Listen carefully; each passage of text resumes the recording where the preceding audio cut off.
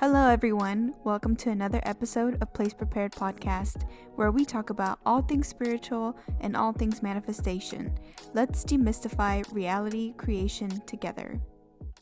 In this episode, we are discussing how do you know if you've imagined correctly? So this question is a very frustrating question to ask yourself. Not necessarily that I've heard this question, but when you think that you're not doing something correctly, it can be very frustrating to think. Well, first what I want to cover is, why are you asking this question? Why are you doubting yourself and your abilities? Why are you doubting your I am? If we remember in a past podcast episode, I believe it was How to Have Faith in Your Manifesting, I read from Walter C. Lanion's A Royal Diadem, and to summarize, what he says is you have more faith in that your mailman is going to get your letter from A to B rather than your own I am or God to give you what you want. You have more faith in your mailman than in your I am or yourself. So before you ask the question, did I do it right? Or if that question arises, you should be asking yourself, where is my trust? Is my trust in what I'm seeing or what I will potentially see? Or is the trust in, I know that this works, I know that I felt it real, and that's the end of the story.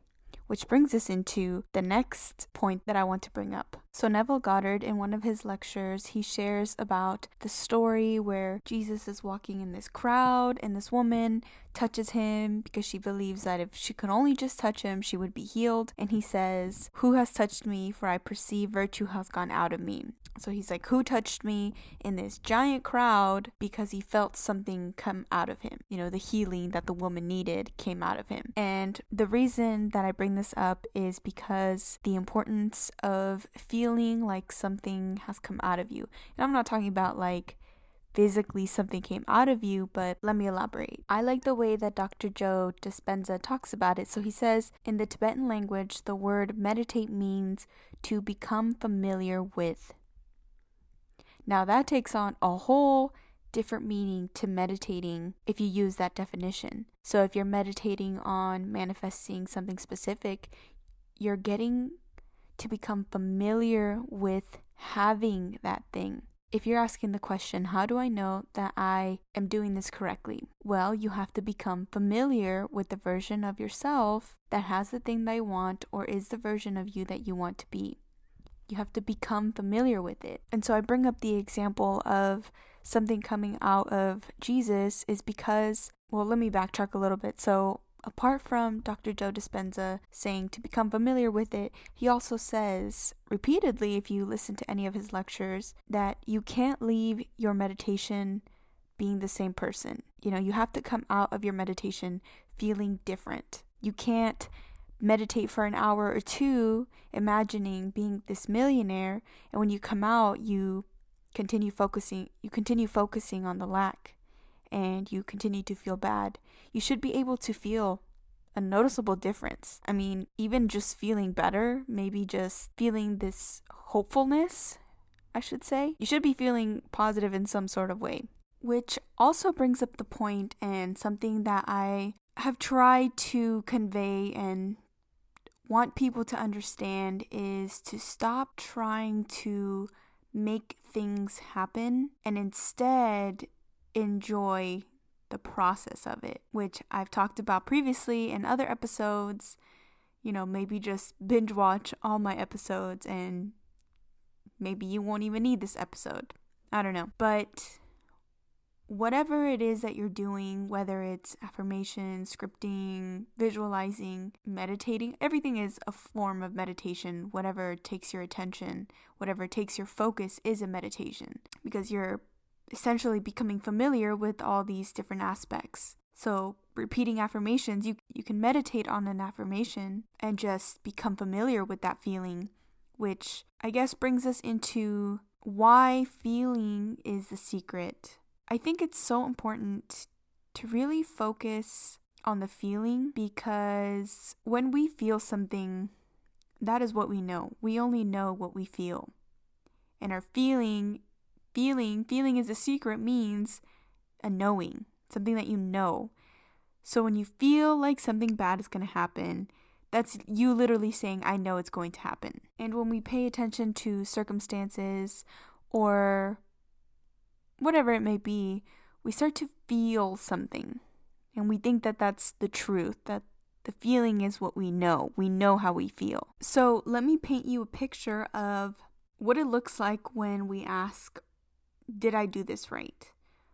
So, and I know that this analogy is completely overused, but maybe after listening to everything that I've said, it will help you understand it. When you plant something, usually you read the instructions. Like, let's say you buy a seed packet at your local supermarket, and it has instructions on how to start growing it. You know, it could be each seed has to be 2 inches apart. It can't be more than 6 inches deep. And so you follow those instructions and you plant it. When you plant it, you're not going to be constantly checking where it is because you already followed the instructions. You already did what you needed to do. And now all there is to wait. And if you're constantly pulling out the seed, then it's never going to grow. If you keep watching it, it's never going to grow, and it's going to take forever to grow if you're staring at it. So what you do is you plant it, you get excited about what you just planted, and you hope that it does come out, and you continue to live your life. And that's what a lot of people talk about when they talk about being in the present, is you already know you did the work. Now you get to live your life, and when you tell people, oh, I planted a seed, I planted this seed, I'm growing this, that is how you could go about all your other manifestations, not just your plants. So I want to come back a little bit to talking about why it's so important to trust, because I think that a lot of anxiety and a lot of doubt arises when A, we don't trust ourselves, or B, we don't trust that the universe is going to bring it to us. When you don't trust something, you start to question it, you start to doubt it, you start to watch it. Think about when there is a coworker that you know that doesn't do a great job at doing their job, and you can't really rely on them, and you give them a task, you start to micromanage them, you start to, try to give them direction on where to go, just watching them, making sure that they do it right. That's what we tend to do when we don't trust. So if you are doubting, when you are doubting your manifestation, that's what it looks like. Like if you imagine the universe as a person and you don't trust the universe, that is what you're doing. You're micromanaging them, trying to direct them to make it do whatever you want it to do. Instead of like another coworker that they just get the job done to a T. They hold the same standards that you do, and you know that they're going to take care of it. You're not micromanaging them.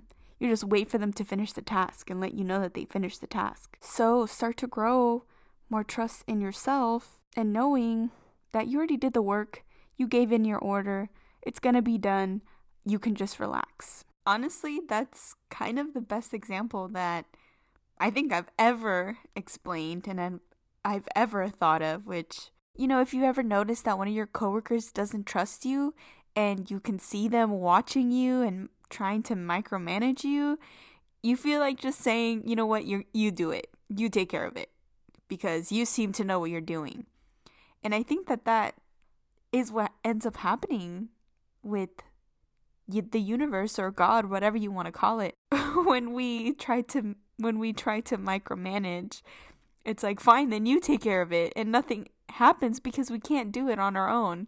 We really can't. When we try to do it on our own, we get stuck in our thoughts and we think that we have to do some sort of effort, that we have to do some sort of action.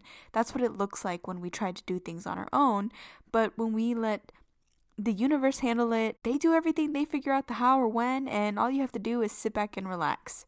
Like your postman.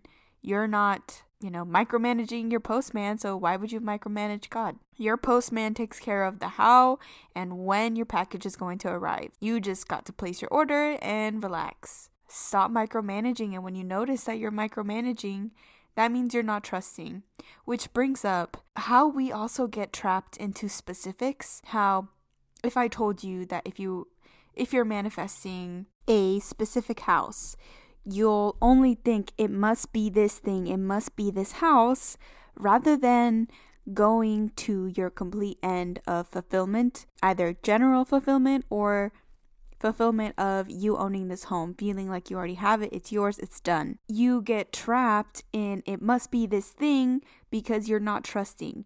If you trusted and you stayed in the end of completely fulfilled, if you're in a state of completely fulfilled, does that not imply that you got exactly what you wanted? You cannot feel yourself to be completely fulfilled and get something you don't want. So how can you be completely fulfilled and not get exactly what you want? If you feel yourself to be that, then the world and everything in it, according to everyone as you pushed out, must reflect that.